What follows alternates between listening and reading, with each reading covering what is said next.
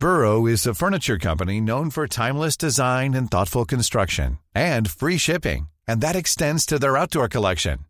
Their outdoor furniture is built to withstand the elements, featuring rust-proof stainless steel hardware, weather-ready teak, and quick-dry foam cushions.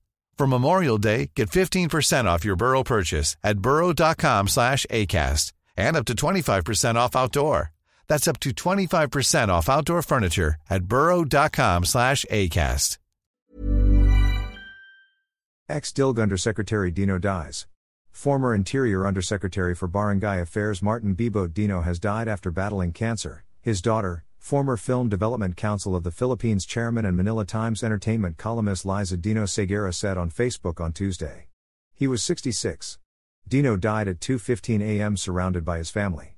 Diño Seguera said her father was battling stage 4 lung cancer for over a year.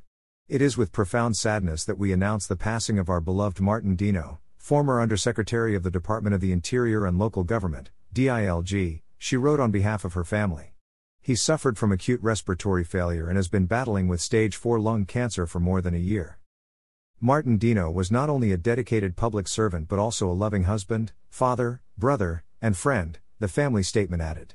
His unwavering commitment to his responsibilities, his tireless work ethic, and his passion for service defined his life's journey. His contributions to our nation's progress, particularly on local governance and barangay development, will forever stand as a testament to his commitment to a better society.